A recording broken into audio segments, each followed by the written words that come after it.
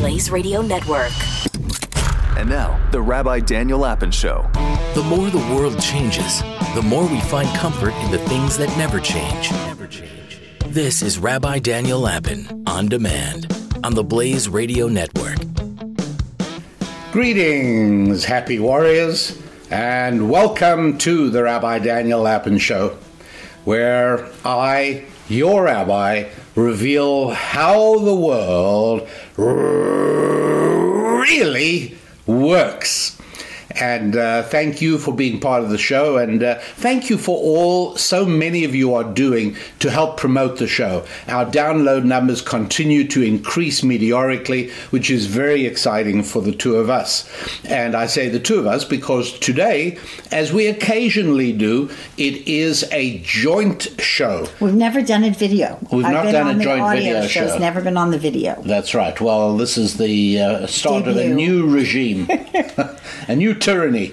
And why don't you explain to our happy warriors just why this is a joint show, why you are participating today? Before we do that, why don't we just ask them, because it's great that the numbers are growing, but if you have not signed up, subscribe to the podcast. That would be great, actually, yes. Do us a favor and go ahead and subscribe. I think you all know as well as I do what it's about.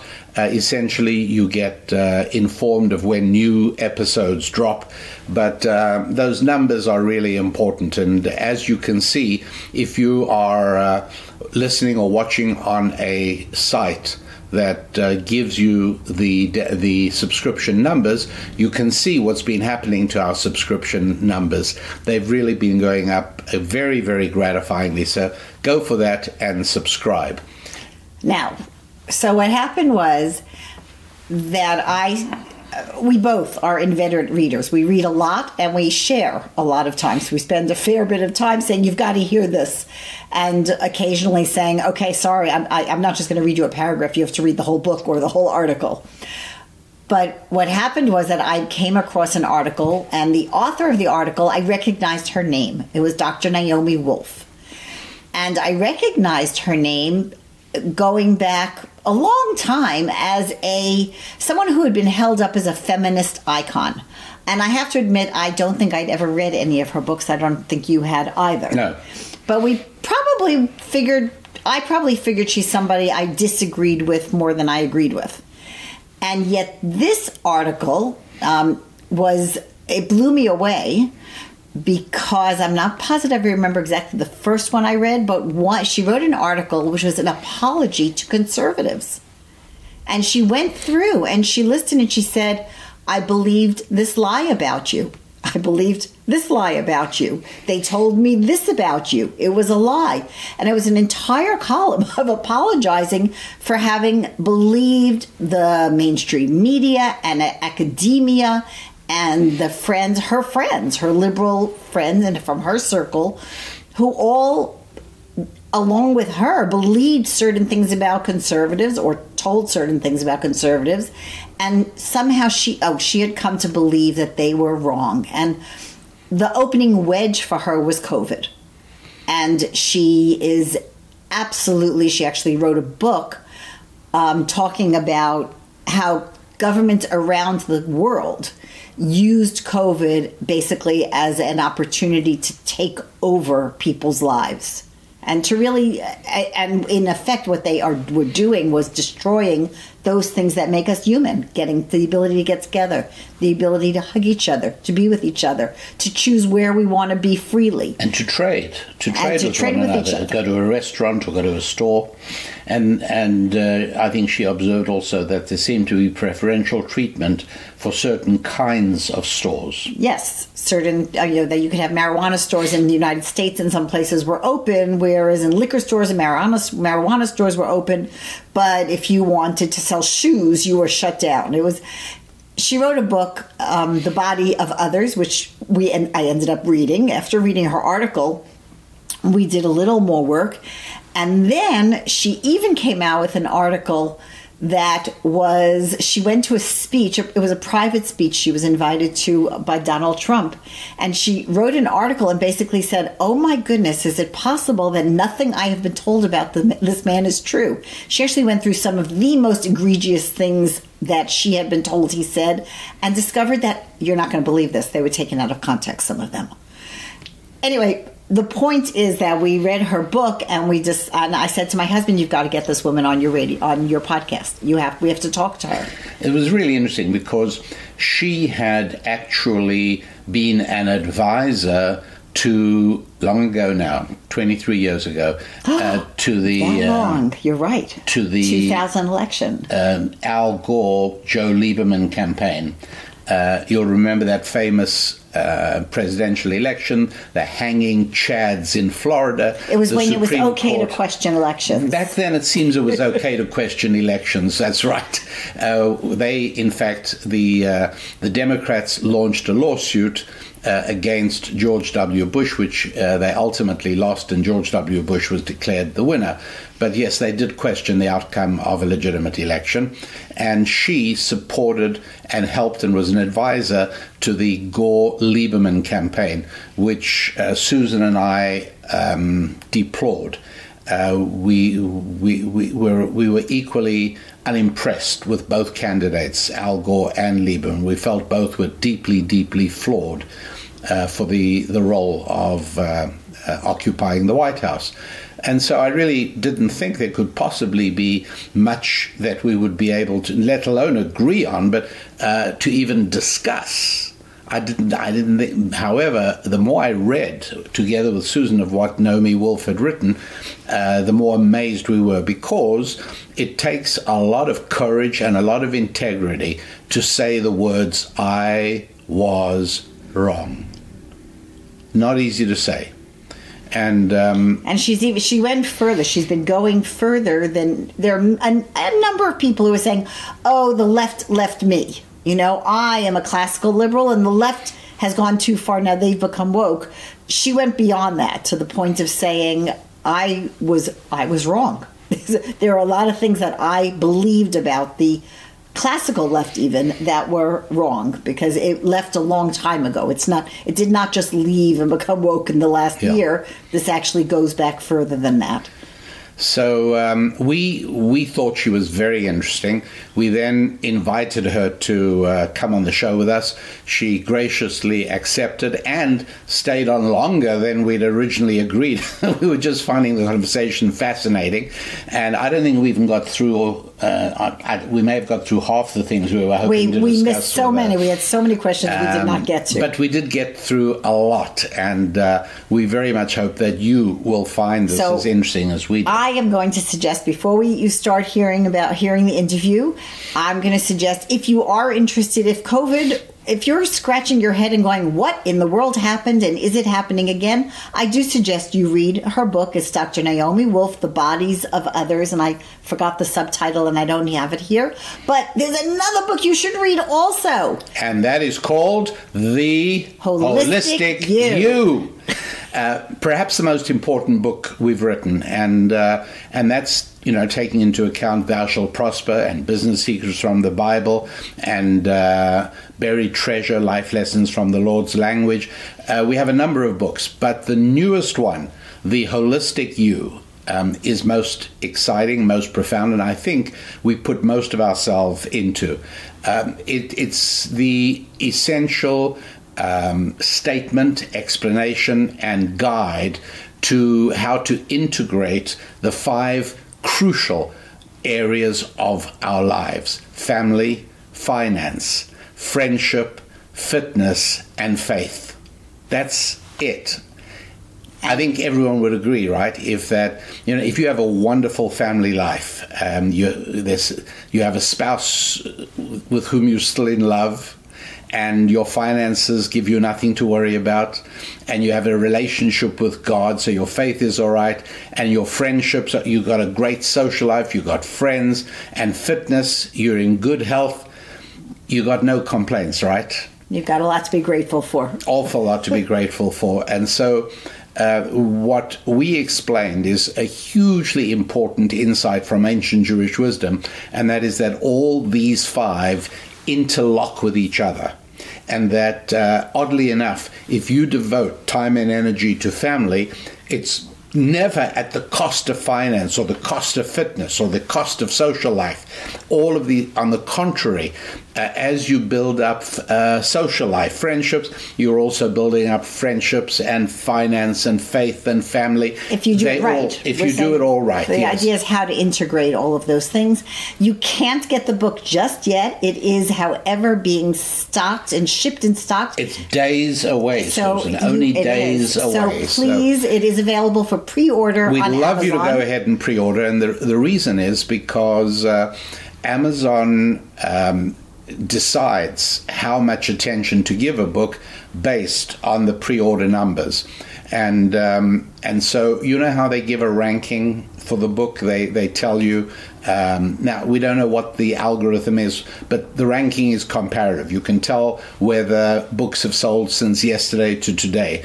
And so when you listen to this, you might want to go on Amazon and look up The Holistic You, by us, by Rabbi Daniel and Susan Lapin. And then I'm wondering if this is our first book. No, it's not the first book that has your name on the cover. It's the first book. No, it isn't the first book, but it's the first book by this publisher. Well, they all should have had your name on the cover, but that's water under the bridge. This one does. Look up The Holistic You by Rabbi Daniel and Susan Lapin, and you'll notice the Amazon sales rankings are quite high or low, depending on how you look at it. The numbers are high, which means it's not good, it's low. But as people listen to this podcast and act upon it, you will see. So please, I think you're going to want the book anyway. It is extremely powerful and extremely transformational in terms of these 5 areas of your life. So if you are going to want the book, go ahead, do us a favor and order it right now on Amazon. And I think now we are pretty much ready to bring on Dr. Naomi Wolf. If you're looking her up, it's WOLF. There's no E. No. WOLF, Dr. Naomi Wolf. And we sure enjoyed talking with her. We found it quite eye-opening. And we found it uplifting that there are people like this. In other words, an influential person. She's an influencer. She has a big following, and including people way over on the left. And yet here is somebody who can even change her mind on perhaps one of the most divisive topics of the last few decades in the United States of America, President Donald J. Trump. All of that coming up right now with Dr. Naomi Wolf. Hope you enjoy. Welcome, Happy Warriors, and as promised, an interview that both Susan Lapin and I have been greatly looking forward to. We have the opportunity to talk with Dr. Naomi Wolf. And gosh, what is so interesting to us is that, well, let me put it this way. I and my wife were privileged to start and lead a synagogue in Los Angeles, California, on the beach in Venice. And it was made up of many, many hundreds of young people, young Jews who grew up with a completely secular background, very limited or no Jewish identity at all. And they found themselves attracted to, for lack of a better term, and I don't mean this disparagingly at all, but to the fundamentalist nature of the congregation.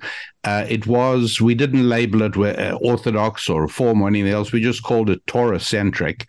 And over the course of a number of years, hundreds of young people turned their lives upside down, in many cases alienating themselves from friends and family. All of a sudden, they were not able to drive on Saturday. They were not able to eat at their parents' homes as they began to follow the Torah rules on kosher food, and so on and so forth.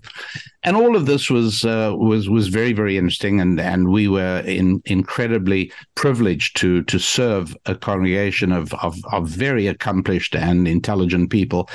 But there were, Susan, 3 or 4 couples of older people in their... few. Yeah, most people were in their 20s and 30s. And there were a few outliers.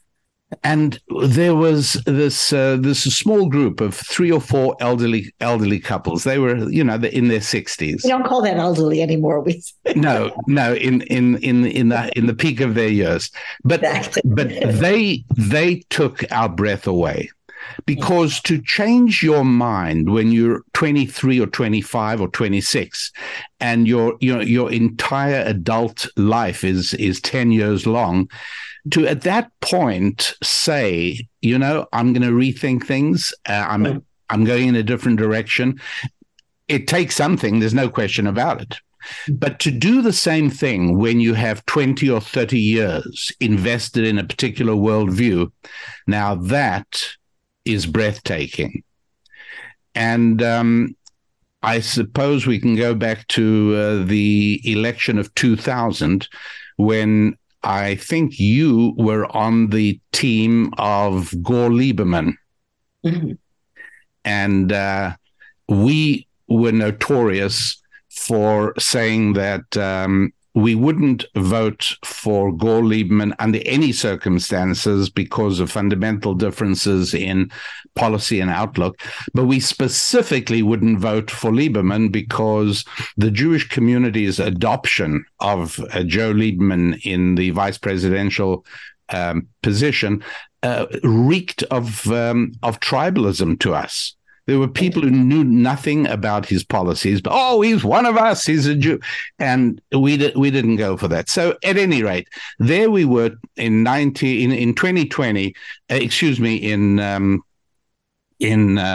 2000, I may have said that wrong before. In the 2000 election, I would say we probably... I didn't know you then, but based on what I've read of your work and the material you were writing and speaking about then, we could hardly have been more distant from one another in ideas. And now, all of a sudden, Susan and I are filled with admiration for things that you are saying and writing and doing. And so something has changed. And what has changed is you.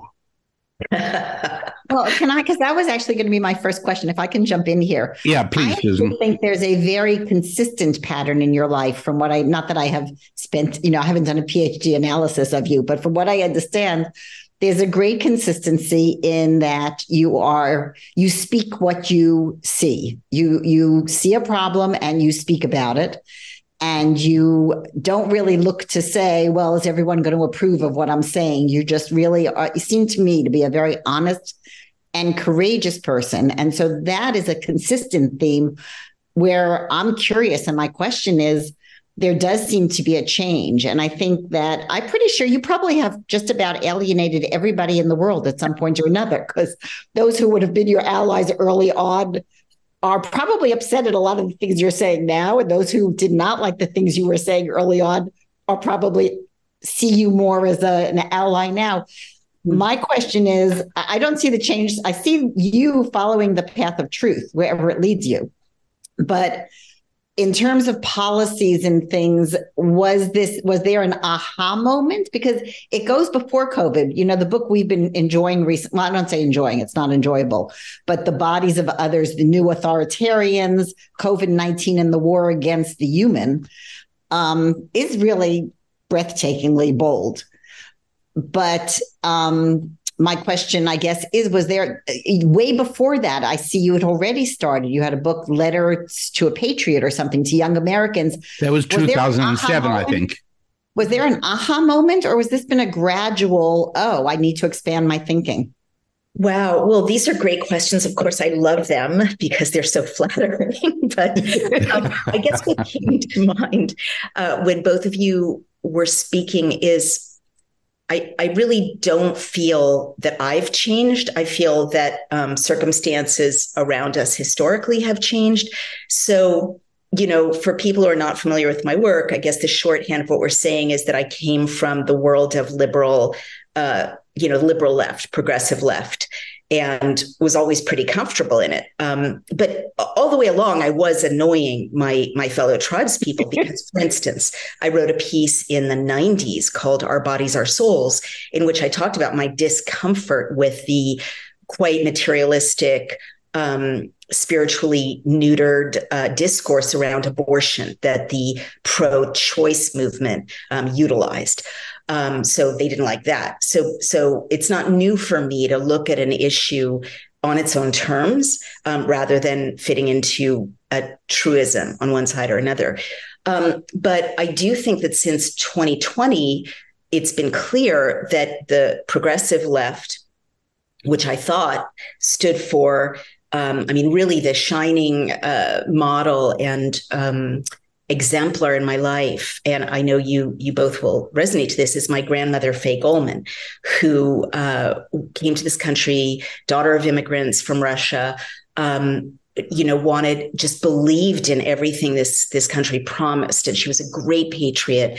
And she believed in education. She believed in debate and discourse and civil discourse. She became a professor way ahead of her time.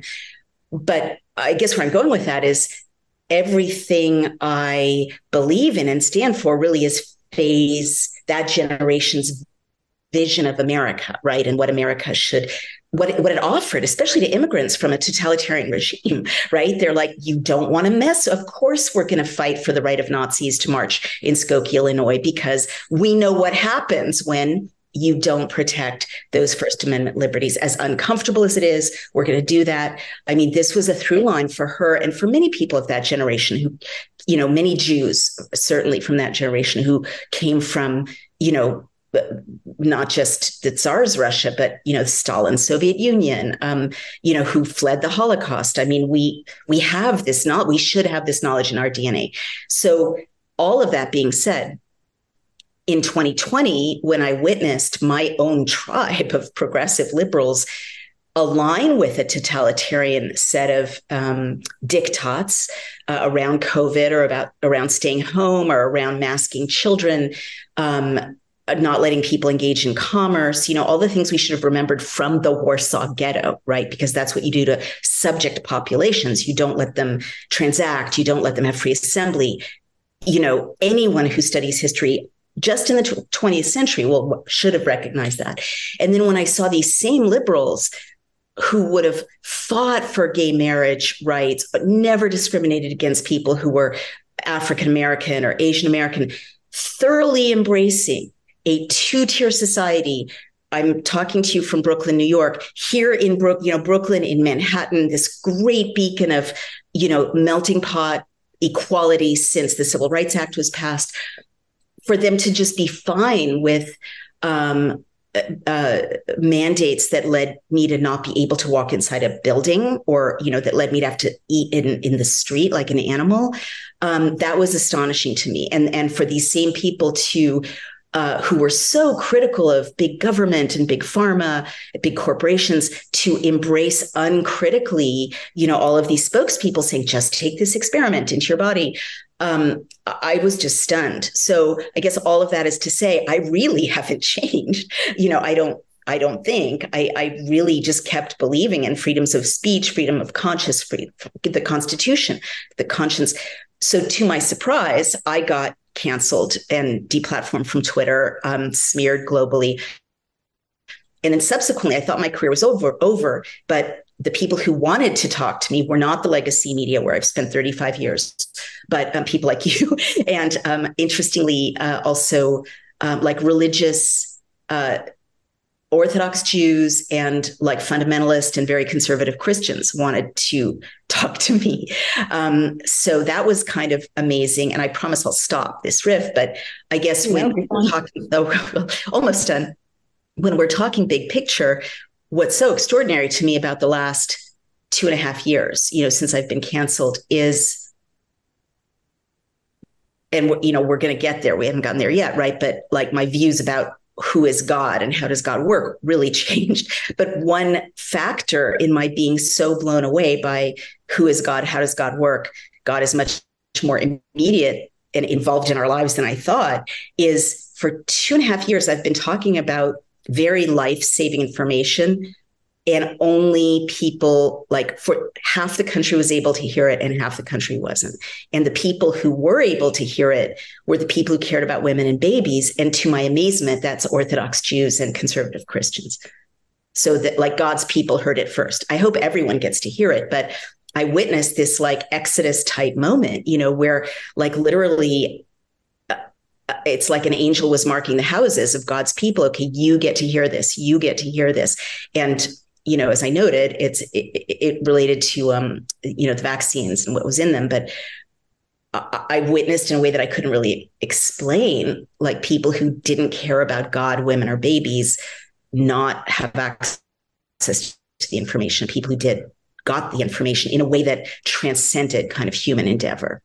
So long answer to a short question. No, that's what we want. Why do you suppose that the reaction to COVID and the wholesale abandonment of civil liberties and the adoption of governmental dictates, why and how do you explain how clearly that cleaved to the political canyon that cuts through the culture? Why is it that if I knew who somebody had voted for in 2016, I knew what their position was on masking? Right. Wow. That's a great question. Well, I always do at this moment caution Americans a little bit, because these kind of global instructions and prohibitions transcended partisanship. They derived, as I argued in The Bodies of Others, from the World Economic Forum, the World Health Organization, the Bill and Melinda Gates Foundation, and they were sent, now we know, probably with the help of AI, around the world. So in America, for sure, the COVID cultists were on the left. In Britain, they had a conservative leader, and the Tories were pushing these anti-liberty measures. In Australia, in the beginning, they also had a conservative leader. In Canada, they had a liberal leader. In France, they had a liberal leader, but all of these people were in lockstep. But zeroing in on the United States, you're absolutely right that in the US, it's very interesting. You can predict pretty much for whom people voted based on whether they're masky or vaccine-y and whether they swallow the instructions wholesale. And there, I would say that America is in a very lucky position compared with most other Western countries, certainly, in that we do have a states system. So we have like red states and blue states. And so we have red governors and blue governors. And we also, and so that allows for Can I just step in 1 minute here, Naomi? I'm sorry, but we have actually a very international audience. So could you please just describe that for anyone who may not be American? Sorry about that. Well, as opposed to sort of France and Germany that have provinces or kind of regions, but they're not completely self-determining. Our system in the United States is that, yes, there is a federal government, but our founders, in their wisdom, also created a very self-directing legal structure for states. And even though there were only 13 states when our country was born, all 50 states inherit this, which means that if the governor of South Dakota or the governor of Florida didn't want to go along with the federal administration's nonsense about closing schools and businesses and forcibly masking and injecting people, they had the power to do that. And yes, there are fights then at the court level between, the governor and the federal administration. But what it meant in effect, to answer your question, is that half the country had the legal power to not go along with things. And we, Daily Clout, my company, saw this firsthand because we drafted a model bill called the Five Freedoms Bill to liberate people, no mask mandates, no vaccine passports, open schools now, end emergency law, freedom of assembly. And we passed it in 33 states. So those were, half the country that wasn't going along with it. But also there's an independent media still, and there's a kind of grassroots conservative media still. We don't just have like CBC, government broadcasting, or BBC, government broadcasting. So what that means is that if you're not like my poor loved ones, they were thoroughly plugged into the New York Times and CNN and NPR. So terrifying and believing nonsense and acting on nonsense. Many other people were listening to War Room or Tucker Carlson, although, now he's had to go elsewhere. Fox is not like the beacon of freedom, one might think. But, all these podcasters, the Joe Rogan, especially that arose since 2020 and since the censorship of legacy media, we have the First Amendment. Right. So in Europe, they've just passed a law to suppress even what you can read digitally. And that's happened in Canada as well. Our First Amendment allows individual heroes to keep challenging that censorship and to maintain this free flow of information for half the country. So that, I think, is what happened in America that's different from the situation in Australia or Israel, for that matter, or Canada and certain countries in Western Europe. Can I ask my Israel question, Daniel, or did you want to keep it? No, I was hoping you would, Susan. I have been very, this is something that puzzles me, and I've not found anyone who can give me an answer. It seems pretty clear that young men had much more at risk by taking the vaccine than they would have been at risk from COVID. And we know personally and certainly anecdotally, and you always have to you always have to watch anecdotes because that's the great shark, where it turns out there are no more sharks that summer than any other summer. But I think your data shows that young men have been previously healthy young men have been dying at a greater rate than we would expect. Yeah. Israel went whole in with the COVID. They were the first ones to do the Pfizer. Israel is also a very small country, and it's a country that values its people, especially, or including young men, very much, and everybody knows. In other words, if there was a big uptick in the death of young men, it would be impossible to hide in a way that you can hide it in other countries. I'm not seeing that being reported or hearing it from people we know in Israel. So that's a conundrum for me. That's really interesting.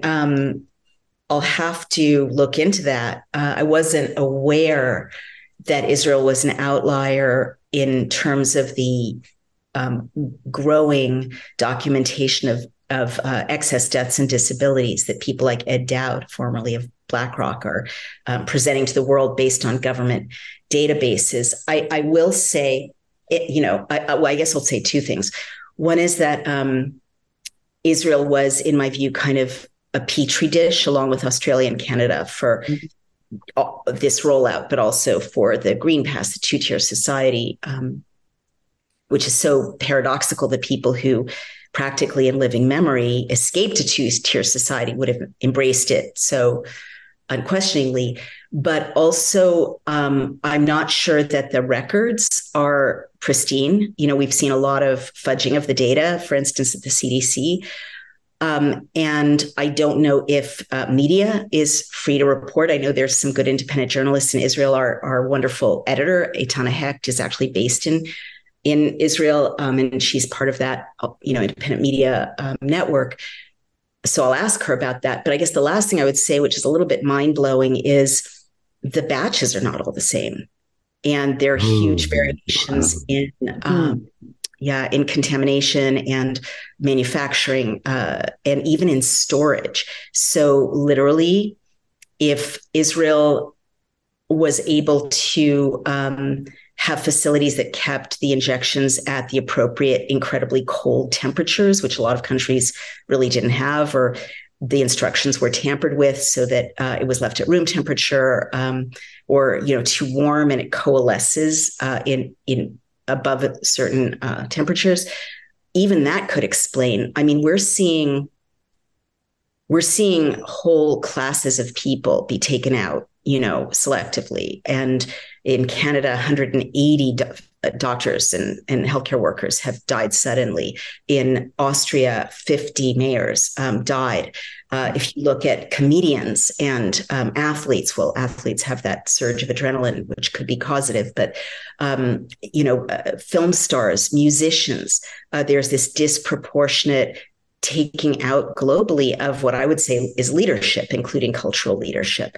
So I don't know if Israel, got to sidestep that through their agreement with Pfizer, which is in fact an agreement with Pfizer and the Chinese Communist Party, because they're both in an MOU manufacturing and distributing this, or if there's some other explanation like, incomplete reporting. But it's super interesting because that is an anomaly, right? So if all over the Western world, there are these excess deaths and massive disabilities of working age populations, and Israel is spared, there's a reason for it.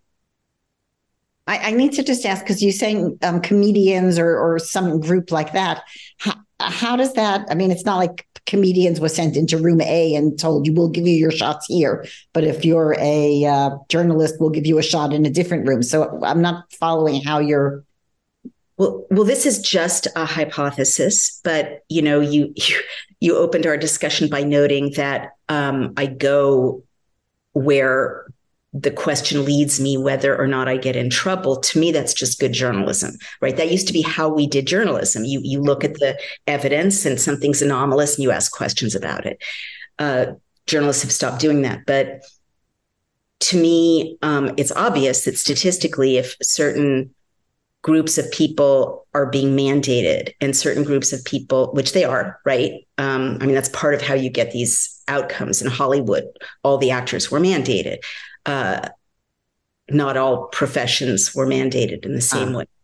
But also if you look at people kind of dramatically dropping dead in a way that seems different from the background level of dropping dead. And I haven't seen studies breaking this out. It's really quite impressionistic. A lot of this is from Mark Crispin Miller's Died Suddenly, where he looks at groups of comedians collapsing, actors collapsing, politicians collapsing, I've noticed. Then what I know from the Pfizer documents is that it's very, very easy to do what you just said. That's why I was so scared when I almost died in a hospital setting, because it's very easy to get like a dissident or, an unvaccinated or a, critic or whatever code, it's all done through AI. And it's very easy to assign a more dangerous injection. For example, the Moderna injection has more than 3 times the active ingredients, the dangerous active ingredients, as the Pfizer. Pfizer has 30 micrograms for an adult, and Moderna has 100, so more than 3 times the amount. And in the Pfizer documents, they experimented with 100 microgram dose and stopped due to its reactogenicity. It was too dangerous for Pfizer even to experiment with. So it's as, it could be as simple as, well, this is the brand we have, when you come in for your shot. And as I mentioned, it could be as simple as dosage or storage. What people don't know is, I talked about the temperature issue, but also these are not single dose vials. They're multi-dose vials and they're open, right? So they're kept open. They're like 6 doses in a vial.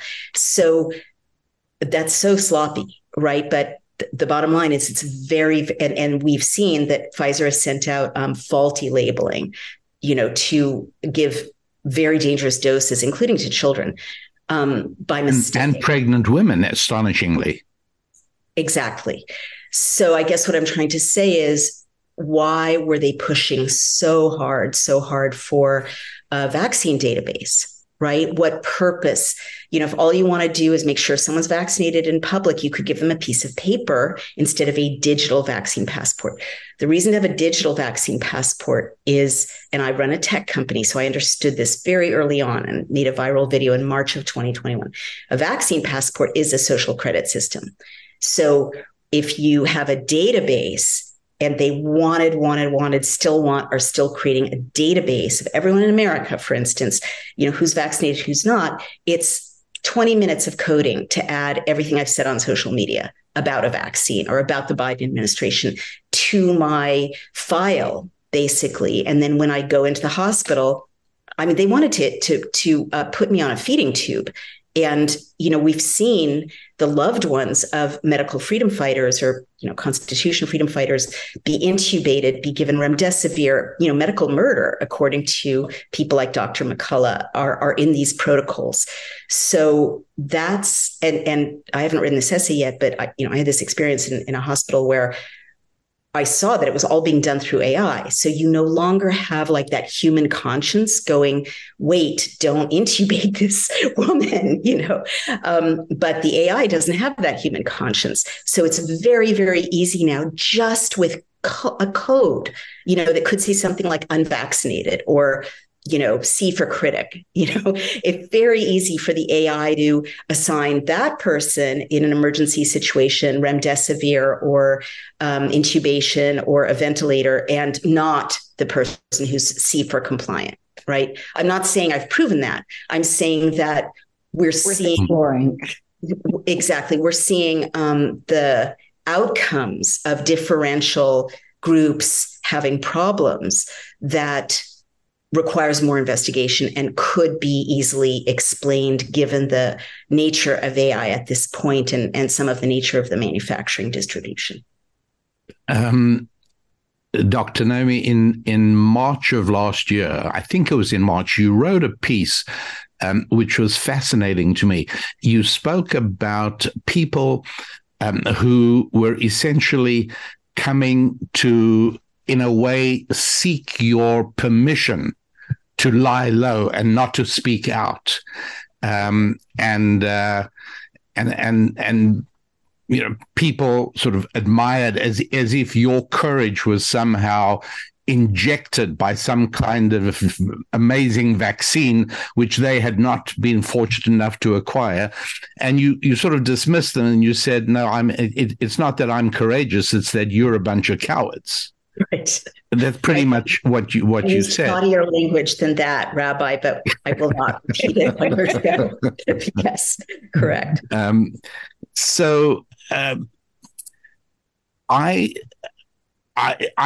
tell you, that was an amazing piece. Thank you. That was again, it was short and punchy, but very courageous. I'll tell you honestly, and I'm not trying to flatter you. I'm trying to make a point that to me it sounded like the article Solzhenitsyn released the day he was arrested in February 1974, called "Live Not by Lies." Mm. And that essentially was what you were telling people. How will you be able to face the future knowing that you participated in the lie? So during this whole process, you were clearly isolated and villainized and criticized by people who had formerly been part of your life, friends, family, professional associates. You were severely ostracized. Where did the courage come from? Where did the guts come from to be able to do what all these other people were not only not doing, but were hoping to get your certification, your sign-off that they were okay because they couldn't risk some of the things that were. You not only risked paying the price, you did pay the price on some of these things, and you knew you would. I'm still paying the price. You still are, yes. So where does that come from? Where is that inner resource from? Thank you, Rabbi, for putting it so kindly. And one thing I'll just add to your summary is that one reason I wrote that essay and was so angry about these people who were DMing me saying, "You're so brave, I agree with you, but I'm not going to say it in public," is that I felt like they were kind of offloading their responsibility onto those few of us who were very few at that time, out front taking the slings and arrows. So I'd love to think that I'm just super courageous, but in fact, I'm not particularly courageous. I'm a student of history. And so what that means is I know, and a huge part of what I do now, Rabbi, is informed by this book I wrote that you mentioned in 2007 called The End of America, because there I had the opportunity to read back in history times and places, 6 or 7 of them, in which a democracy was crushed or subverted by totalitarians, whether on the left or on the right. So they all take the same 10 steps. There's a map. As a result, I was able to recognize early on, we're at step 10, which is emergency law, and it's only 2020. You don't get your rights back at this point without a fight. And I was also able to recognize other aspects of the map of totalitarianism, like a surveillance society, or trying to be outside the rule of law, or neighbors being encouraged to report on neighbors, the breakup of the family, targeting of popular voices who are critical, and so on, silencing of journalists. These are all right in that map. I guess what I'm trying to say there is that when I'm speaking up at this point in the attempt to crush democracy in America, and a parallel attempt to crush democracies in Canada, Britain, Western Europe, Australia, New Zealand, and so on,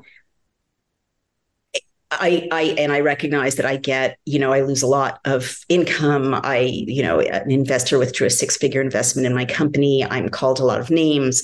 The New York Times is preparing a hit piece on me for this weekend or next. I lose a family. I lose friends. I lose professional opportunities. I recognize all of that. But as a student of history, I know that it takes almost no courage now to speak up and lose those things. Because in 6 months, if I don't speak up, I'm going to be arrested and put in a quarantine camp and not let go. And here in New York State, our Governor Hochul is trying to open quarantine camps.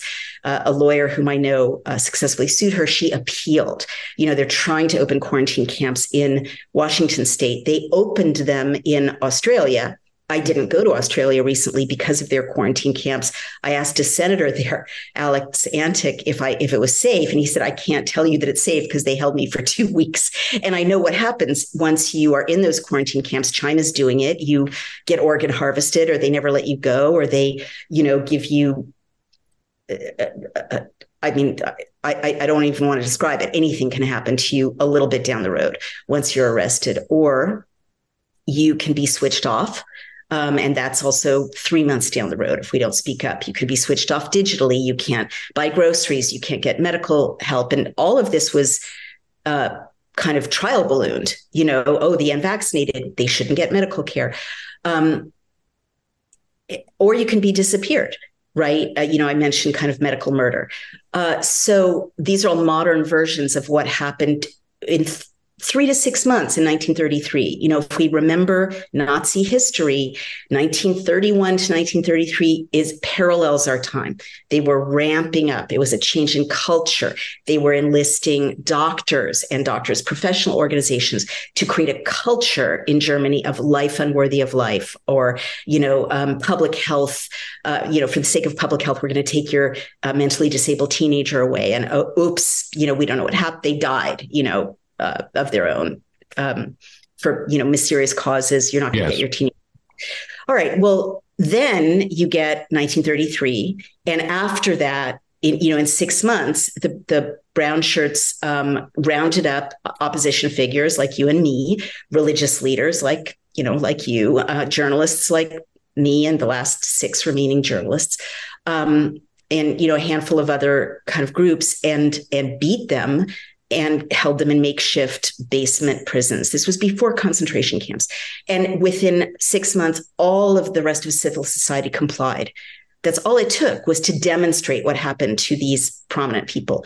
So I guess what I'm trying to say is, this is not scary. What comes next, if we're silent, is scary. And I also know from history that, as Audre Lorde said, your silences will not protect you.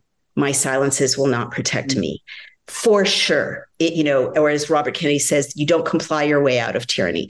For sure, if we're all silent and we just keep our jobs and keep our heads down, it will get worse and they will kill us anyway, right? So to me, I'm not being particularly I don't like it. It's uncomfortable. I guess day to day, it takes courage. But I do know from history that if I don't speak up now, things are, it'll be a cattle car, very soon. And I guess the last thing I should credit is I did marry my bodyguard. So I married. Really? Yes, I did. I married a man who is, and this is again providential, right? I was getting death threats in 2014. I had to hire a security advisor. My husband, Brian O'Shea, comes from decades of the highest level training by our government, right? And military intelligence and other intelligence in protection, close protection, arms, checking for surveillance devices, escape routes, driving when you're being followed. I mean, I married like a 007 figure who is providentially prepared to keep me safe. So it allows me to be a little less worried about my day-to-day safety than I would have been without him in my life. Are you, sorry, Susan, right back to you in a sec. Are you a Second Amendment supporter? Are you in favor of private ownership of firearms?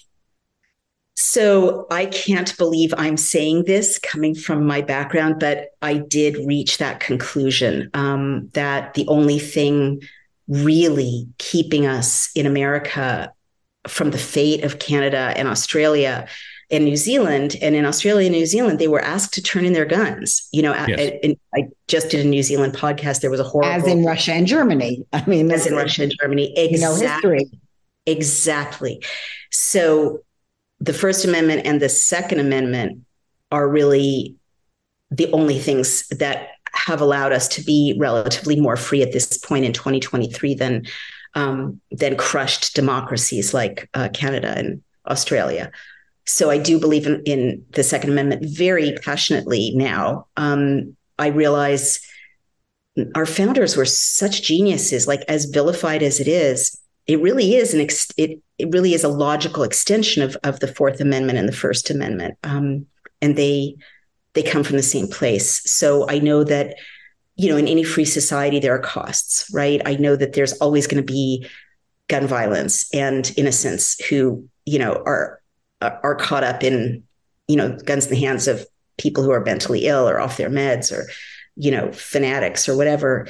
But just like in a free society, there's going to be hate speech. There's going to be anti-Semitism. There's going to be, homophobia. There are going to be all these things we don't like, but those are the prices you have to kind of accept in a free society, because the alternative, as history shows, is just that they roll in and you can't fight back.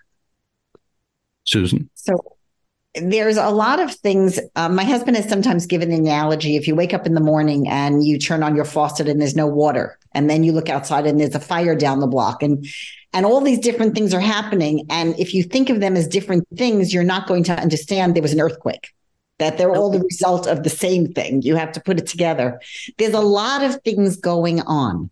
So aside from the whole, threat of masking and everything from COVID, at the same time, many local governments are deciding shoplifting isn't really a problem. Unless you shoplift $1,000 worth, we're not going to work.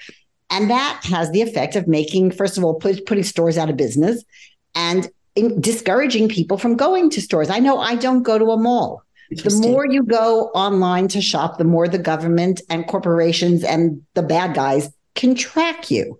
Totally.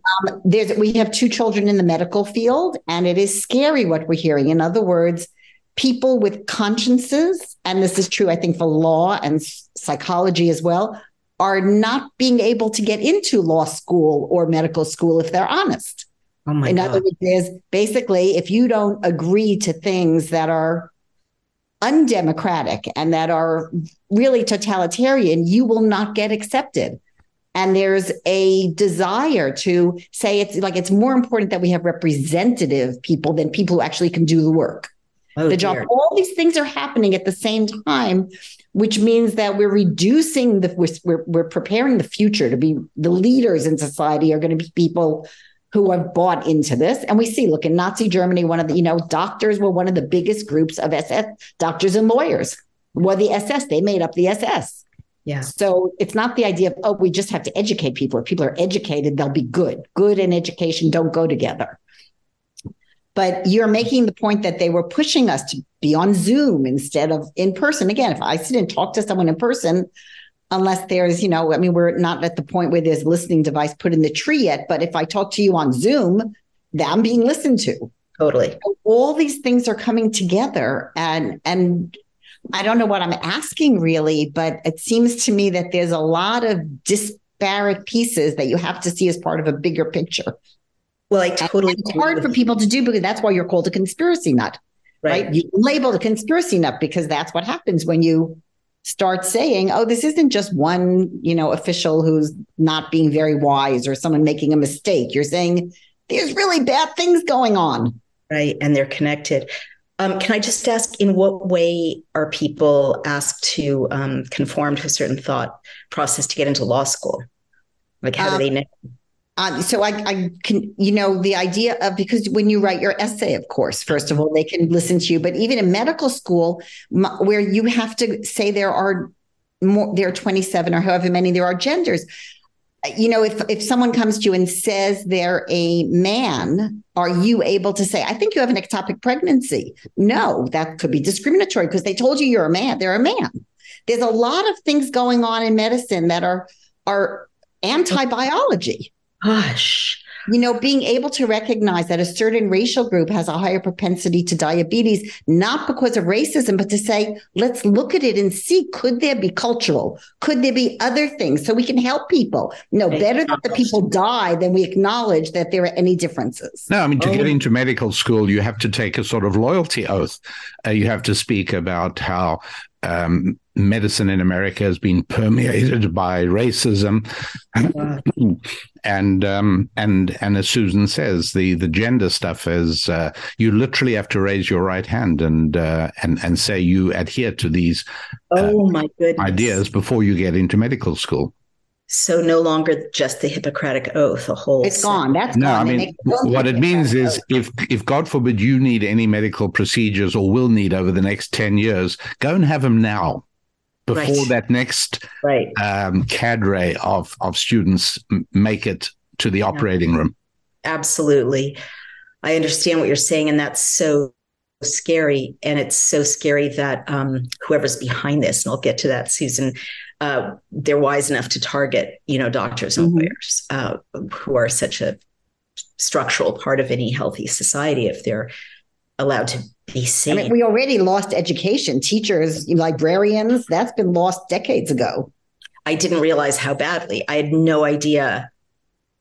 This is, I guess, one example of that, my kind of awakening. But I thought that it was so bad that, books for LGBTQ teens were being removed from school libraries. I did not know that the LGBTQ thing is just a pretext for getting porn in the schools, and that this is like shocking, inappropriate, abusive, pornographic material. I had no idea until I started talking to conservatives.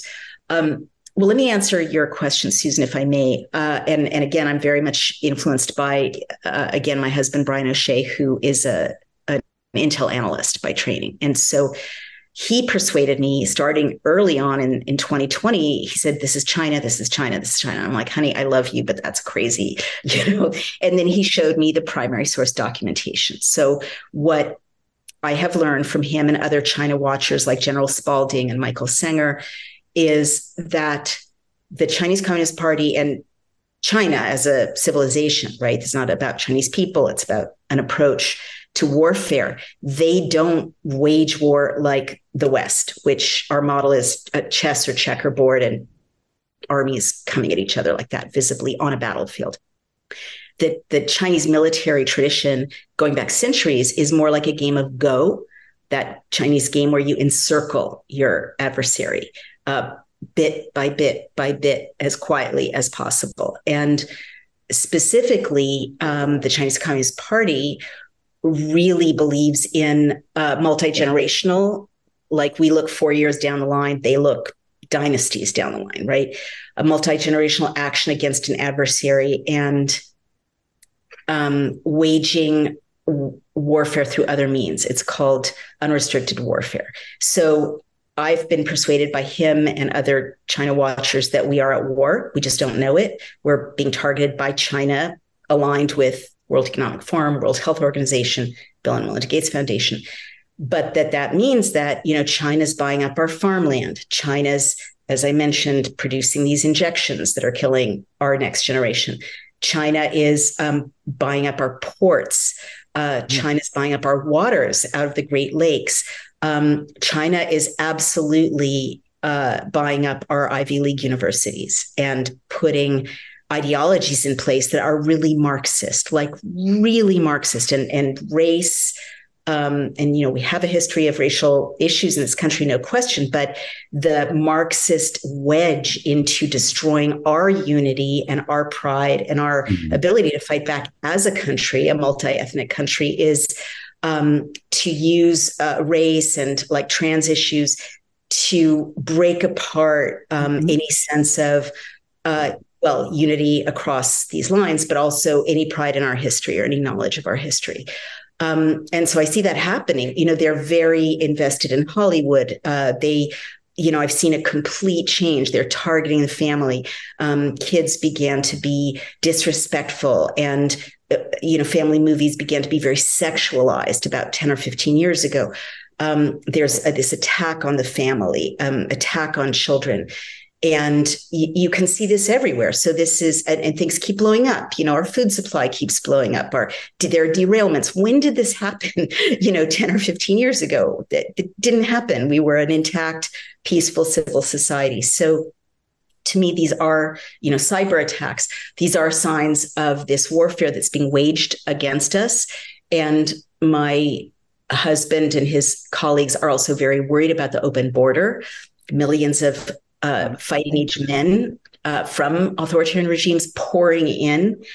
We don't know where they're going. We don't know. I mean, my husband from his military background is where he was a special operator. So he's like, they would drop us in a country with a credit card and a cell phone. And that's exactly what these fighting age men are getting, a credit card and a cell phone. And so military people are worried about like sleeper cells, basically, that, at a signal, they're here, right? You don't know where they are. They could be down the block. That could be a militia.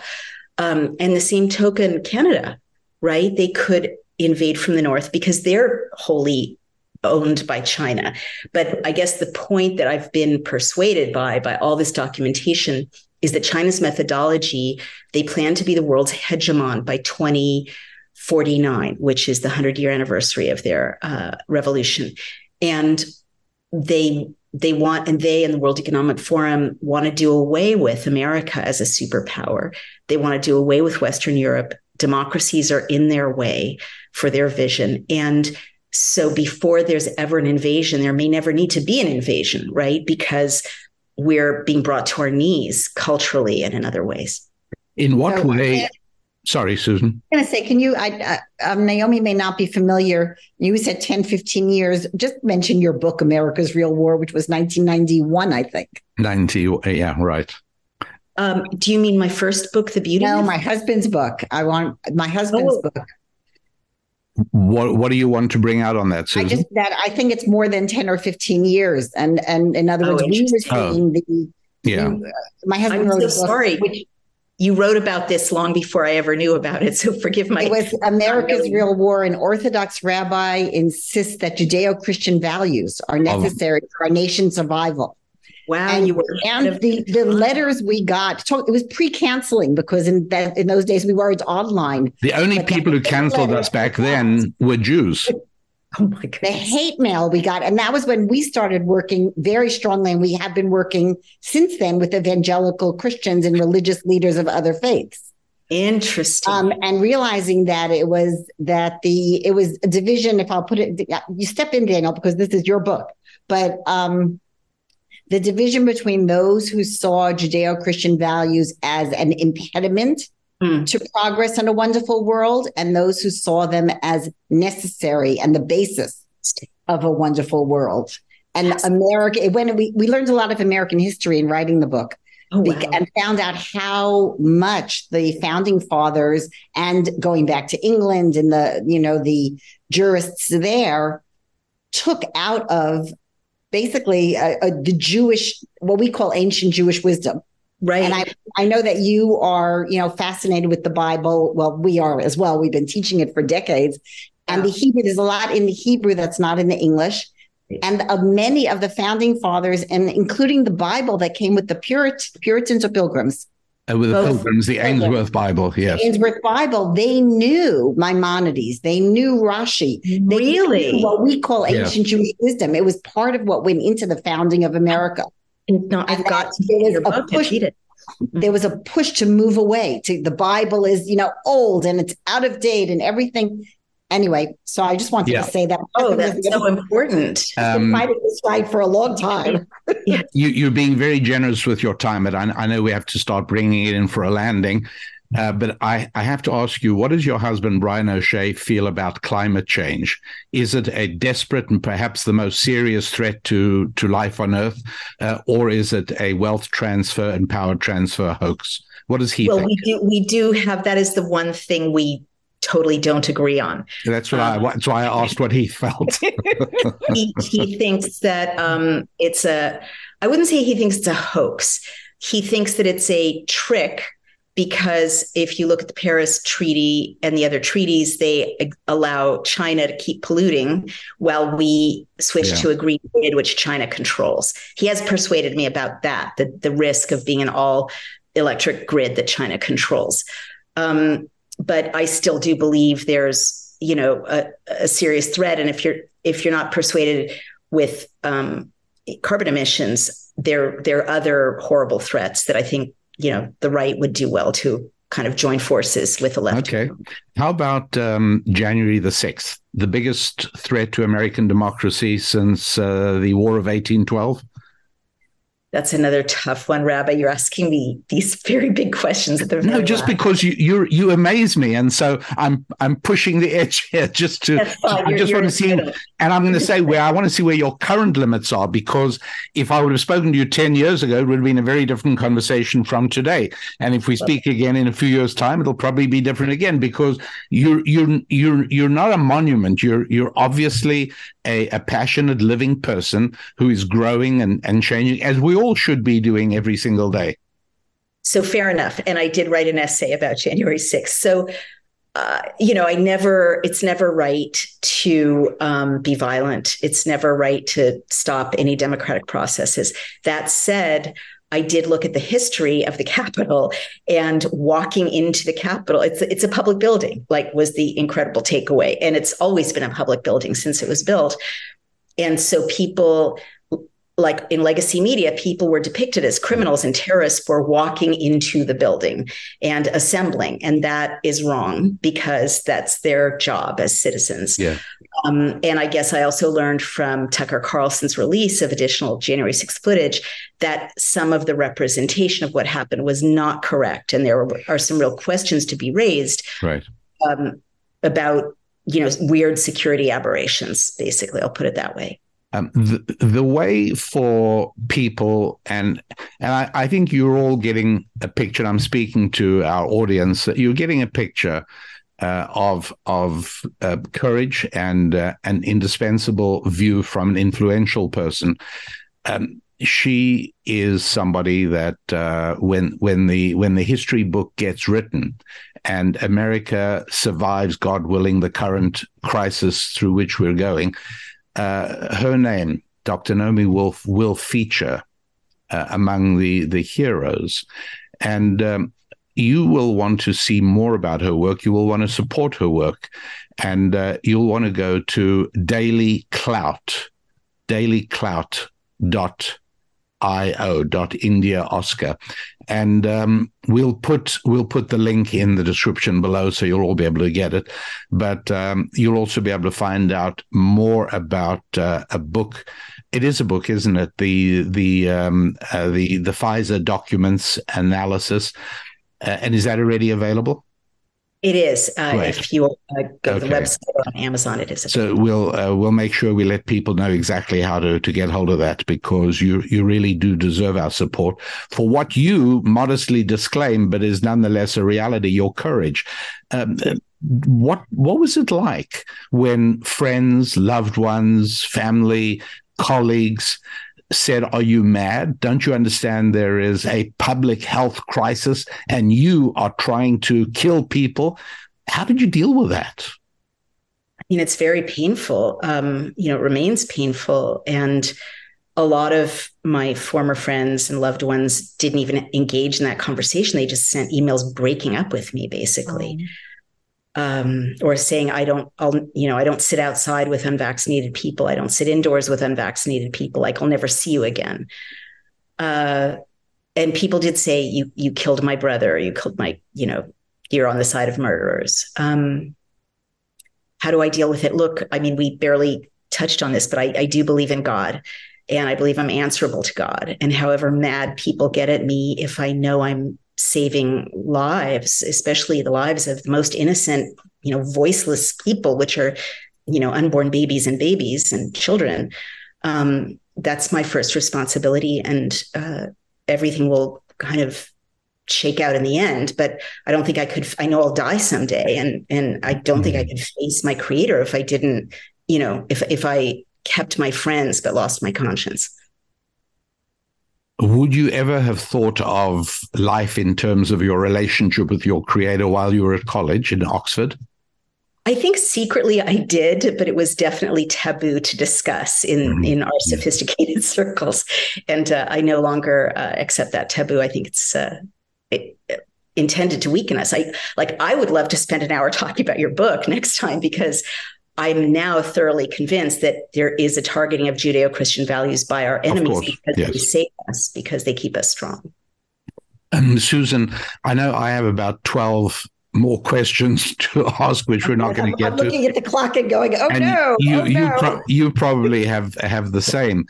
Is there anything, as we wrap up, because if not, I've got a last couple of one or two quickies that I'd love to still get. I wrote something. I have to look. I wrote something and said last questions. I have to see what I wrote.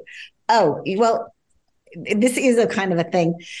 Last night was the Republican debate. The Democrat side, you still read and you hear from, the New York Times how vibrant Joe Biden is. I mean, we've given up on the media telling the truth. And to me, very often conservatives have said the Democratic Party looked at generations ahead, where the Republican Party looked at the next election. Does this next election matter, or are we beyond that? I mean, that you end your book about COVID with calling for resistance. And of course, what that word can mean a lot of things to different people. But do the next elections even matter, or are we beyond where is there anything that could change if the right person, I appreciate it. First of all, I have to tell you, we as Jews appreciated very much your defense of RFK Jr. on the Anne Frank comment. He made a comment for which he was attacked. We were exactly on the same page. He was absolutely right in what he said. It may not have been politic, because the minute you say Nazi, Holocaust, Anne Frank, you're immediately going to be labeled as anti-Semitic by people. But we agreed with you, and I'm going to trust we don't have time to explain what he said. I don't personally think he should be president, but I am extremely grateful that he's out there speaking. Yeah. Does this election matter, or are we beyond elections and we really need a resistance more from the ground up, rather than hoping that somebody from the top down is going to save us? Well, you're right to caution against kind of savior impulses that, will be saved by one hero or someone outside of ourselves. The last time that brought us Barack Obama. I mean, it never brings us anything good, because if there's not a strong, empowered group of citizens who understand how to use democracy, you can elect someone great and they'll turn into a tyrant in no time. I mean, and this is nonpartisan, it's transpartisan. So I'm worried right now about the integrity of our election process. And if we don't fix that, there's no point in anything, because they'll just keep running their World Economic Forum candidates and making them win forever. So Daily Clout, I'm really pleased to announce, is focusing for the next 14 months on passing an election integrity bill in all 50 states, like we did with the 5 Freedoms Bill, paper ballots. You need ID to vote, same-day voting, in-person voting, and public counting, and getting rid of the machines. And if we do nothing more, our elections are going to be so much more accurate. New Hampshire has this system, for instance, and they never have any question about who won because it's publicly counted with paper ballots. So we need help passing that. So if there are people who want to support us, we really need your help. We're with the lawyers right now drafting that bill, and that's expensive. But that's what I'm focused on. And the other thing I'm focused on is explaining to people how to drive their democracy, is the way I put it, in America, but also in Europe. Like, people have to understand what's left of their democracy, right? And make use of it. Very hard in Europe because of the EU kind of disemboweling nation state level legislation. But on Daily Clout, for instance, you'll see something called BillCam, which is, and I'm really proud of it, a government database, which we've made very interactive, where you can send any state or federal bill through social media. You can read it, you can comment on it, you can share it with your friends. People have used this tool to stop bad bills and advance good bills, or make changes to bills that are in draft form. We need that. And we need that for every one of the 132 democracies in the world. So again, we're hoping to build that for everybody. But in the meantime, people have to stop, and I'm speaking to Europe now and Australia, stop handing over your power to your parliamentarians, your EU ministers. You have to look at your own local legislative processes, and demand to meet with your MP, see the bill, lobby around the bill, do your part to be a citizenry that can't be ignored. Naomi, would you let us impose on you for 2 more quick questions? Yes, and then I fear have to. Of course you do. You see an alignment between the World Economic Forum and the Chinese Communist Party. How does that work? That's an interesting question. I would need to bring you the primary source documents that were brought to me. But one way, for instance, is through funding, and through who is tasked with being at the helm of policies. But let me send you the primary source documents. Thank you. Yes. Okay. Wonderful. But an easier example with an aligned organization is the World Health Organization, which is, the second biggest funder is China, and China appoints who sits on a number of subcommittees and enacts global policy. Got it. Okay, that's important. And finally, I am persuaded that the Bible is the foundation of Western civilization. And so my attitude towards the Bible or the Torah is either it is God's message to mankind, in which case I need to spare no effort in order to understand, because I'm not interested in theology, which is what men say about God. I couldn't care less. I'm only interested in what God said about men. Or alternatively, it is the fictitious creation of long ago Bedouin tribes talking about anachronistic events and forgotten nations. And if it's the latter, then it's not worth spending 2 minutes on. If it's the former, then no effort is too high. What is your response to that sort of declaration? I think it's a little dualistic.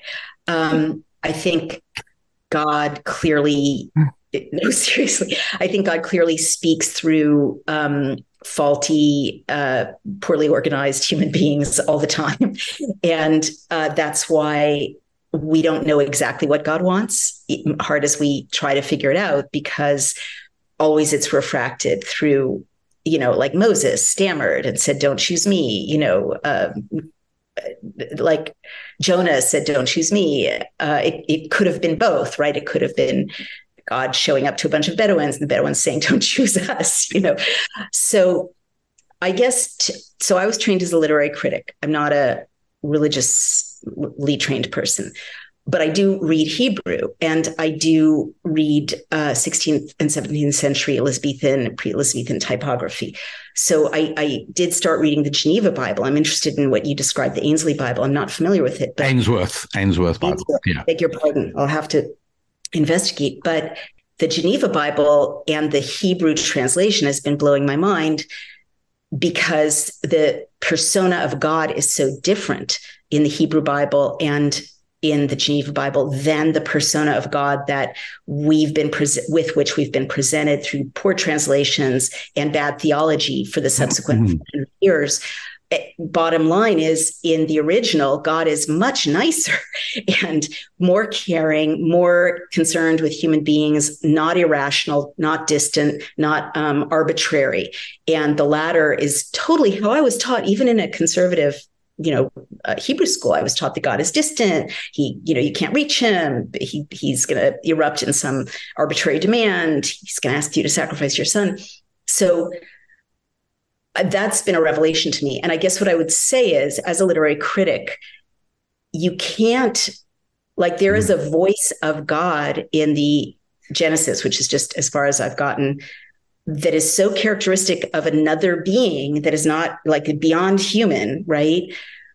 That is as clear as the voice of Melville in Moby Dick. There's just this meta-human voice, and it's a whole complete personality with a whole complete worldview that human beings would not be capable of. So to me, that's incredibly exciting. And also just the Hebrew, like going to the original and seeing how much wordplay that is beyond what any human writer could come up with, embedded in a single word, right? And I mean, Hebrew is amazing because it all comes from the shoresh, which has 3 consonants, but it's just the embroidery of God's word with God's word is more beautiful and sophisticated than any human writer or group of Bedouins or, priest or rabbi. No, forgive me, but, religious leader could ever come up with. Yeah, so that's my evidence. Since you mentioned Moses being a stammerer and your love of Hebrew, it won't come as a surprise to you that the Hebrew doesn't ever say he was a stammerer.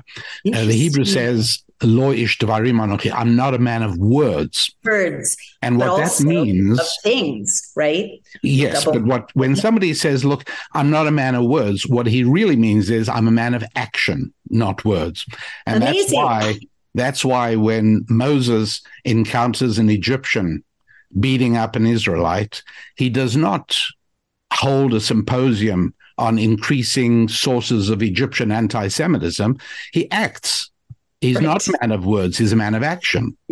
And his protest to God is, listen, don't send me on a negotiating mission to Pharaoh. I'm not a man of words. I like action. Wow. And I finish up on this because you are a man of action as well. Clearly, you are, although you are obviously gifted with words, the direction in which the words inexorably push is somebody has to do something, and the somebody's probably us, and that's what I hear. So the Daily Clout is how we stay in touch with you and your efforts. The Daily Clout is how we learn more and how we can support your work. So the Daily Clout is going to be the next place that we meet. I do hope we'll be able to welcome you back again to this show, Dr. Wolf. You've brought not only pleasure, but even hope and optimism to Susan and to me. So thank you so much for your time. We deeply appreciate it. And Susan, closing words. You said it perfectly. I have nothing to add. Thank you. Wonderful. Thank you, Susan. Thank you so much, Rabbi. Thanks for listening to this interview. As we said before it started, there were so many questions we did not get to. If you are interested in reading Dr. Naomi Wolf's book, The Bodies of others. The subtitle is The New Authoritarians, COVID-19, and the War Against the Human.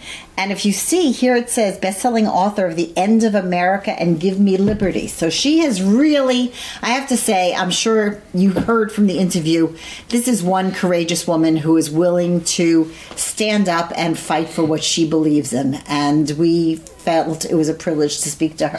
I know that she's lost many friends over her new look at reality. I'm trying to remember if we asked her that. I think we did. I think we did ask her on the show. So absolutely. So thanks very much indeed. Please take a look on Amazon at our new book. It's days away from release. You will receive it in only a matter of days from now if you go ahead and pre-order. The pre-order is very important. Might be weeks. Might be a week. It's been released September 26th. Right. Yeah. So it's coming out. Oh, I soon. guess by the time this. Yes, okay. Yeah. No, it's quick. Ooh. So the book is called Thou Shalt Prosper. No, it isn't. Oh. Try again. Second try. Okay, we're not going to edit that out. We'll just go with it as it is. It is called The Holistic You: How to Integrate Your Faith, Your Family, Your Finance, Your Fitness, and Your Friendships all together into a fulfilling and complete life. So. The Holistic You, that's on Amazon. Also, if you haven't yet subscribed to the podcast on whatever platform you listen to, we'd love you to do that. And until next week, we are grateful for the opportunity to be together with you on the show. And we wish you a week of progress and growth in your 5 Fs, in your family, in your finances, in your faith, your fitness, and your friendships. Till next week, from us, God bless.